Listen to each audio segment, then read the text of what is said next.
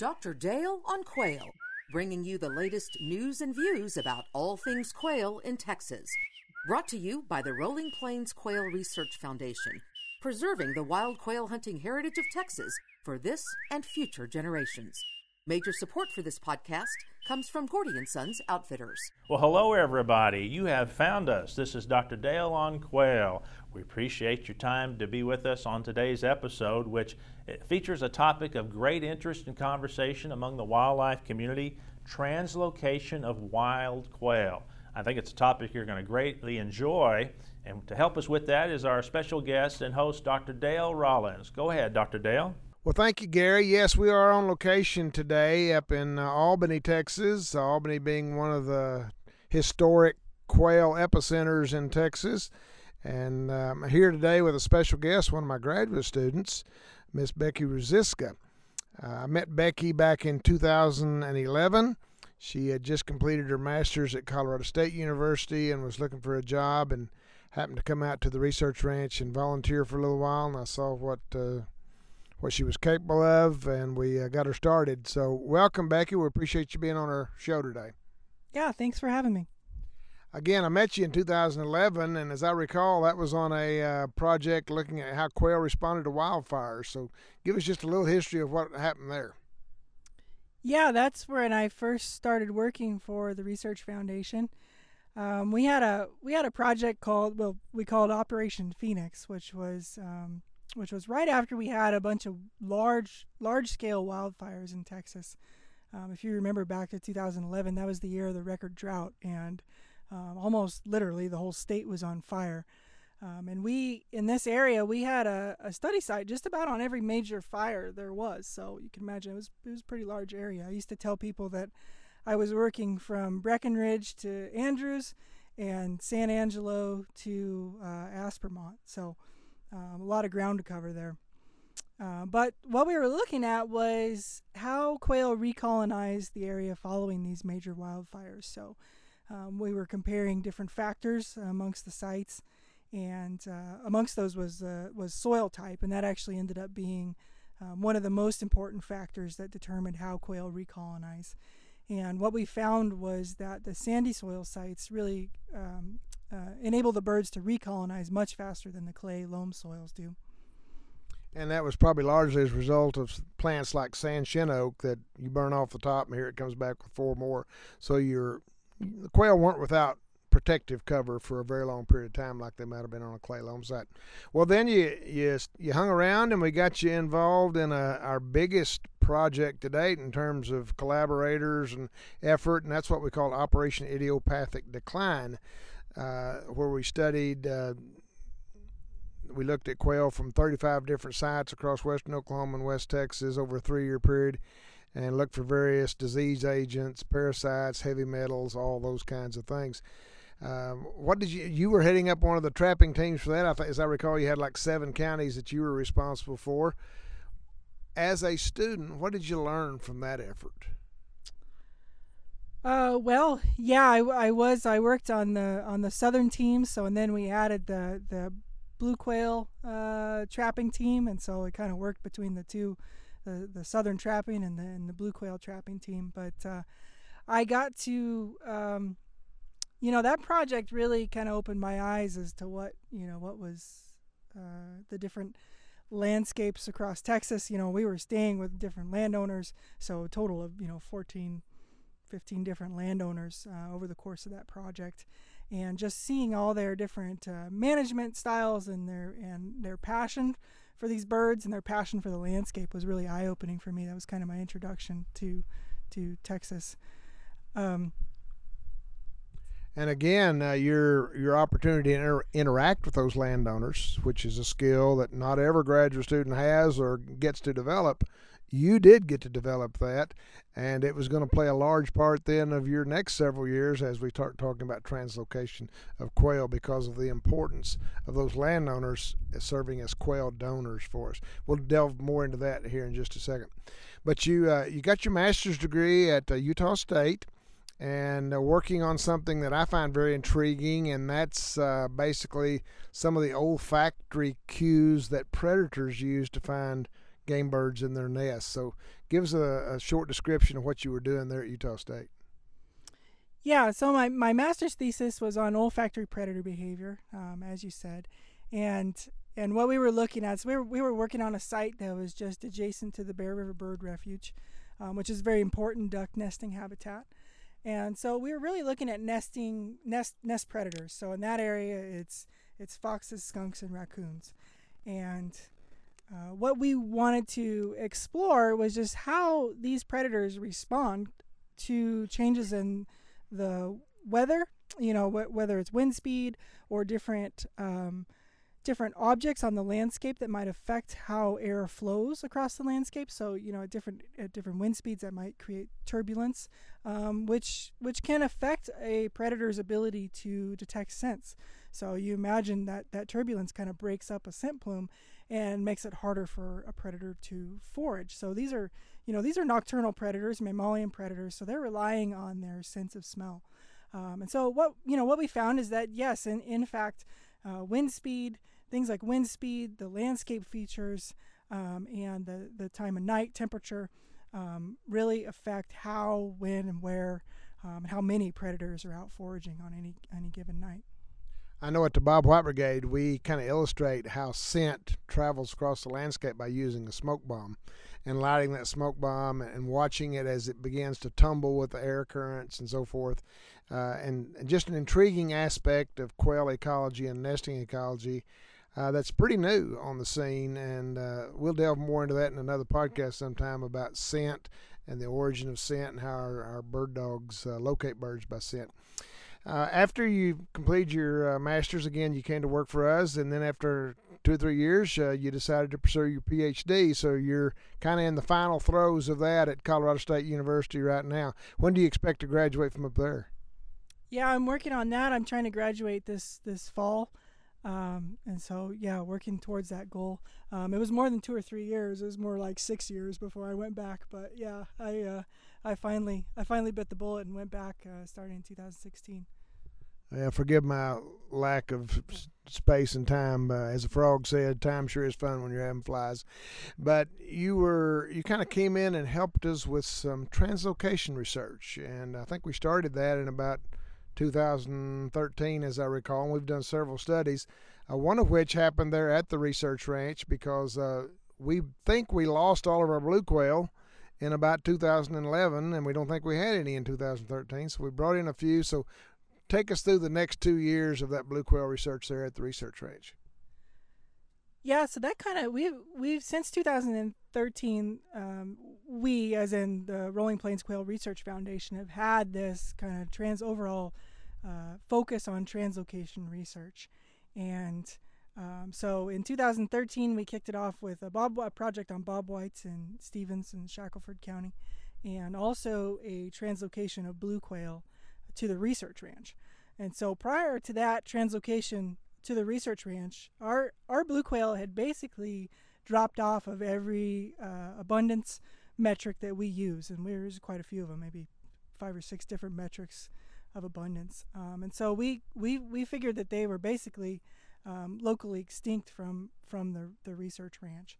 And so in 2013 and 2014, we reintroduced birds. Over those 2 years, it was probably only a total of 88 birds that we released. But those birds performed extraordinarily well. They stayed on site, they reproduced, they survived very well, they raised chicks successfully.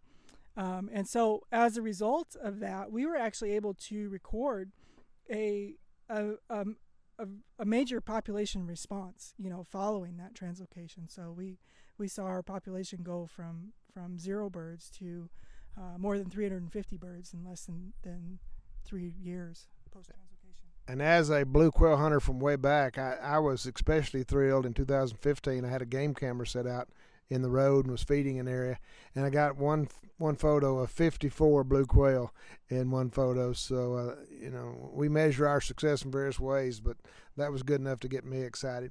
So then we tried it at the Matador. Things didn't work that well up there. What's your thoughts? What happened up there?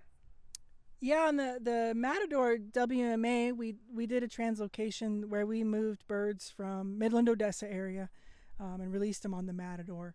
And the birds that stayed on site actually survived well. The birds, so these are the birds that we were able to monitor because they stayed where we released them.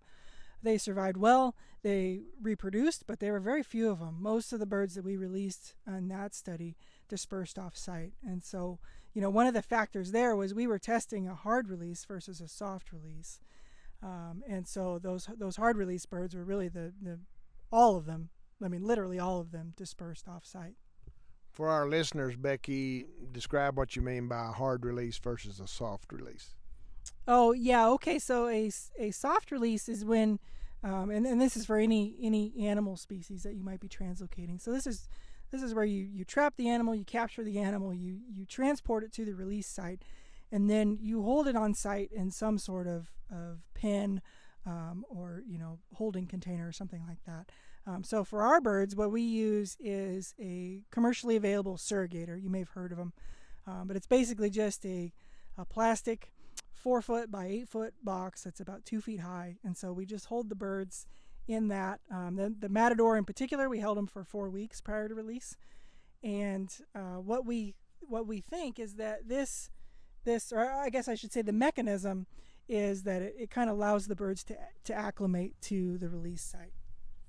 Again, it was really that was one of our unsuccessful efforts up there in the long term, at least. And I often tip my cap to Chip Ruthven because, again, when you think about when the Rolling Plains had a lot of blue quail, it was prior to 1988, and the Matador WMA was, like most of the country, was pretty heavily grazed. Hats off to Chip. He's done a great job with fire and grazing and really improved the quality of the habitat and maybe made it too good for blue quail. And so that's why I came up with the idea of, I know some country over in Knox County and those river breaks over there that it doesn't matter if we have 5 El Nino years in a row, it's still going to be breaky, hard kind of country, which would historically have been well occupied by scale quail. So talk about your doctoral research and what we did over in Knox County. Yeah, our next iteration, or our next research avenue, I guess, in this overall translocation initiative has been that Knox County site. And so this was following the translocation at the research ranch, where we had great success, and following the Matador, where we had not as great success. So, yeah, as you say, that Knox County area, this is the South Fork of the Wichita River, and it's going to have a lot of bare ground no matter how much it rains. And so scaled quail tend to prefer bare ground. And so this in combination with the fact that scaled quail had been locally abundant on the site, according to the people that live there, the locals, they've remember times in the early 90s where there were thousands and thousands of birds, where blue quail were very common in the drainage. And so since then, there's been a lot of brush encroachment. But fortunately, we were able to identify several different landowners, and adjacent landowners. So we were able to identify a very large acreage, probably about 100,000 acres, or functionally more than 100,000 acres, of land that had been was still rangeland and had been improved to kind of deal with some of that brush encroachment, and so that's what we chose for our next release site, for our next translocation project. So just to recap, you went out to points further west, I think all the way from Muleshoe down to Big Lake, something like that, and captured 400 birds in each of 2 years. Yeah, we released about 800 birds total. And really, our goals with this project were to further refine best management practices for translocating scaled quail. So the two things we wanted to evaluate were the release strategy. So, building on that research that we had done at the Matador, where we compared hard versus soft release. So we wanted to fine-tune that soft release and see, just what is the optimal holding period. And really give that a comprehensive evaluation. So, based on everything that can affect the population, adult survival, nest initiation, nest success, all those factors. What is our optimal release strategy there, and also to assess source population. So there's been some previous research in Texas which dealt with bobwhites in East Texas, and they found in that study, this was back in the early 90s, they found that bobwhites translocated from outside the ecoregion, so outside of that East Texas piney woods ecoregion, didn't perform as well as birds that were translocated from within that ecoregion to a new site. And so those birds that they translocated from outside the ecoregion were actually of a different subspecies. They're the South Texas bobwhites. And so what we wanted to do was to test with scaled quail what happens when you translocate birds that are of the native subspecies. So, for scaled quail, it's the Arizona scaled quail is what the native subspecies is. But you translocate them from a different habitat type. So we wanted to be able to isolate that effect of the source habitat type. And so we translocated birds from Midland, Odessa area and within the Rolling Plains ecoregion as well. And for those of you who are listening in South Texas and you're thinking of the blue quail you have down there in the western part of the Rio Grande Plains, that's the chestnut-bellied subspecies, and it likes heavier brush, whereas the Arizona subspecies prefers more open kinds of grasslands. And Becky, I know you put radio transmitters on, roughly 200 hens per year, something like that? Yeah, that's correct. Well, 200 hens total, 100 hens per year. And I can just imagine trying to keep up with 100 hens over a 100,000-acre landscape. I bet there was a lot of a lot of walking involved in trying to keep up with those birds. But that's really critical to be able to keep up with them on a regular basis before they get away from you. Yeah, it really is, because if you want to be able to capture nesting, any sort of nesting activity, nest initiation, nest success, you really have to stay on top of them. And we ran hard. Anyone who knows blue quail knows how much ground they can cover with their feet, and it's no different trying to follow them with radio telemetry as it is trying to follow them with a shotgun. And radio telemetry in rough country, like some of that breaky country adds another element to being able to keep up with them. But I know you found out some really interesting things, and I'd like to ask you about the nesting ecology of where those blue quail nested at. I mean, again, in bobwhite world, we're always talking about little blue stem, that kind of thing. Where did you find them nesting at in that habitat? Well, yeah, for our birds in Knox County, you can just forget everything you know about bobwhite nesting ecology, because out of those 200 hens I had, I think we had about 75 nests initiated that we were able to observe, and I had one bird that nested in what you would think of as a traditional, clump, bunch grass nesting cover.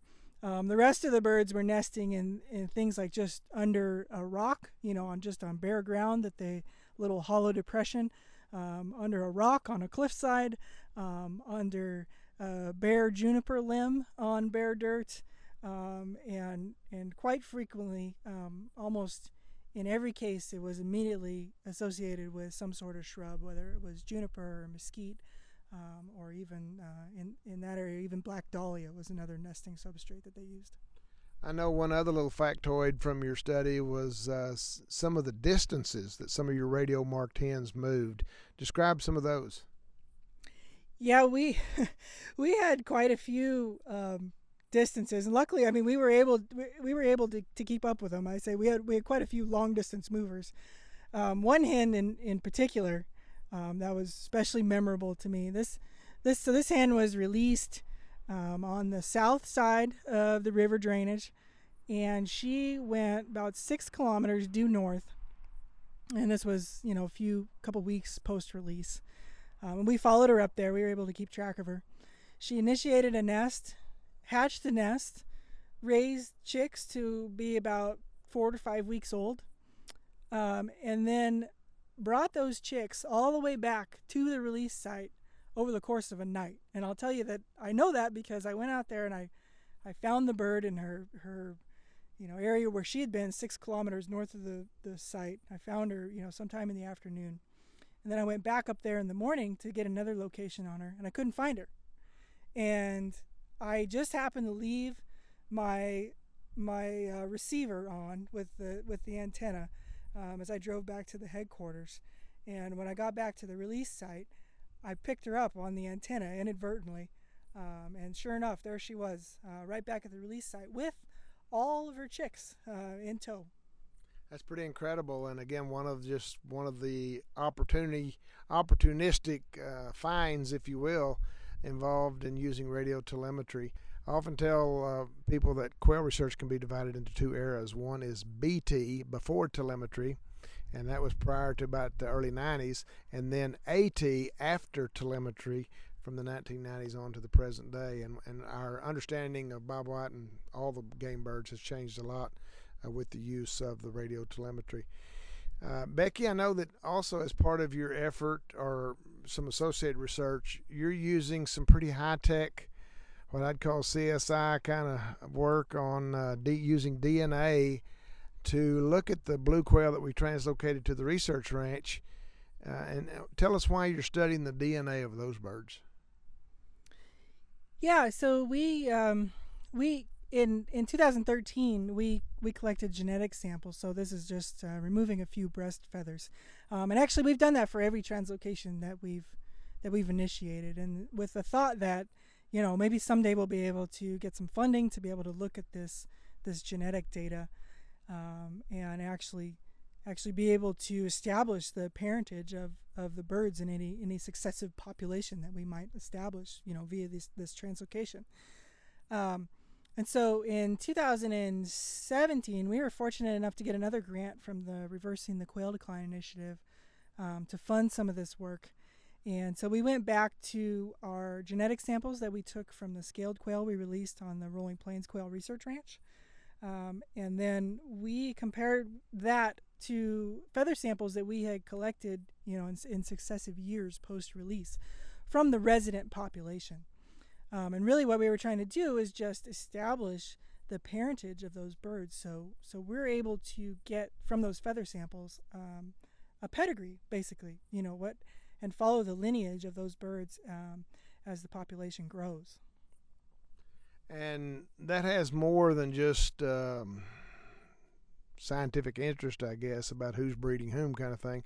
But it's also one way that we hope to use as far as evaluating our success. Because, again, our skeptics would say, how do you know that response you saw at the research ranch wasn't from birds that came in from 5 miles away, even though we don't think they occurred there?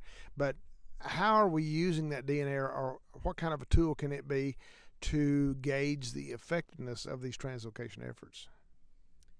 Yeah, I think it's a powerful tool, and it's kind of another metric that we can use to assess success of a translocation.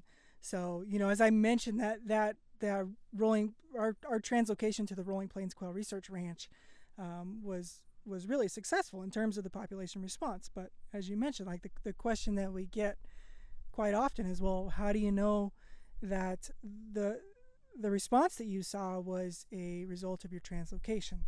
How do you know that had you not done the translocation, how do you know that you wouldn't have seen the same population response? And so this genetic work kind of just adds some more evidence to that, because we're able to say that I can't give you any definitive results of the genetic work right now, but we're able to say that the birds that are there now on the research ranch are descended from birds that we translocated and released there. Okay, let's zoom out a little bit and talk about translocation in a more general sense, because translocation in the bobwhite world right now is really a white hot topic and has been over the last 4 or 5 years, and that lends itself to a large degree of some of the successes they've had down at Tall Timbers Research Station and moving birds to the Carolinas and even on up to New Jersey. So you and I were co-authors on a white paper a couple of years ago about translocation as a tool in quail restoration, but not everybody's a believer. And so some of our skeptics would argue that instead of translocation, we ought to be just working more and more on habitat and on the concept of if you build it, they will come. Where does translocation fit into that type of mentality about we're going to build it and we're hoping the quail show up? Well, I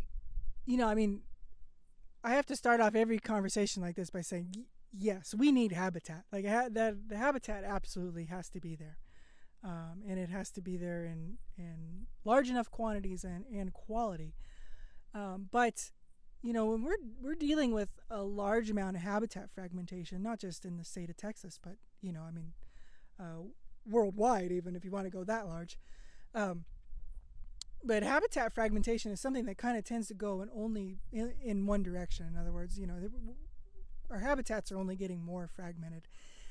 And every time you kind of make those changes to the landscape, it's preventing natural dispersal. So this goes for any species, not just quail, but you're making it harder for species to disperse. And so if you're talking about a few acres, it's probably not a big deal. When you start talking hundreds of thousands of acres of conversion into other uses or other cover types besides rangelands, you're probably having an impact. And so especially with a boom and bust species such as quail,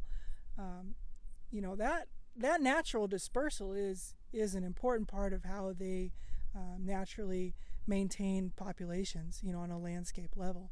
And so I think that translocation can really kind of fit in to that overall landscape management of quail, because it's a really just a mechanical mechanism for dispersal, and it's also an incentive for landowners. If we have the tools, if we have the capability to be able to translocate birds and reestablish the population, it gives landowners a real incentive to invest in the habitat, invest in making those improvements to be able to receive a population. And I always encourage landowners, especially in that cross timbers areas, let's say from Albany east back to I-35, to zoom in using Google Earth, zoom in on their property, and they may say, I've got 2 sections of really good looking quail country. And I say, well, you may have. Now zoom out and see what it looks like. See what's happened to your neighboring properties, and most of the time, highly fragmented habitat. We're doing a project currently over in Erath County in that kind of habitat with a kind of an island of quail habitat, and having moderate success at this point in time. We'll talk about that at some other point in time. We want to thank the funders for our research. Those would include several chapters of Quail Coalition, including Park Cities Quail, Cross Timbers Quail Coalition, and the Big Covey chapter up in Wichita Falls. Some of the landowners kicked in substantial amounts of money, and then the Texas A&M Extension Services, AgriLife Extension Services, reversing the decline of quail, was a major funder for this project, and we certainly want to thank all those. And Becky, we couldn't do it without the money, but we couldn't do it without the quail. So what would you say to those quail donors out in Big Lake and Odessa and out in that part of the world? Oh man, we owe them so much. There's really no incentive for people to give us quail. We're removing quail off of their property and taking them to someone else who's going to benefit from having that enjoyment. So there's just really no incentive for them to do that, other than just a love of the resource itself, and just a feeling of wanting to give back. In terms of conservation of the species, of the hunting heritage, and all that. And so we're just so grateful for all of our Covey donors, as we call them.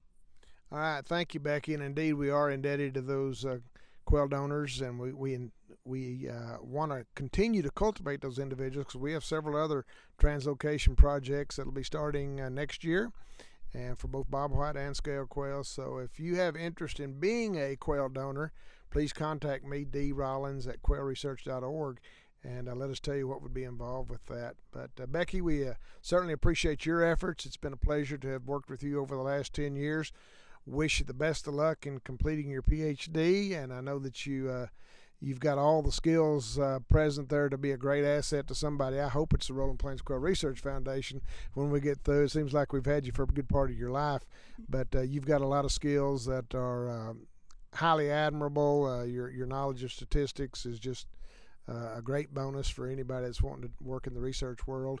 And then your whole attitude and your can-do-it attitude, that's what's impressed me a lot about you. So I just want to thank you, and I appreciate you showing up out there that day as a volunteer, because it's been a productive relationship ever since then. Gary, we're winding it down up here in Albany, and we'll turn it back over to you.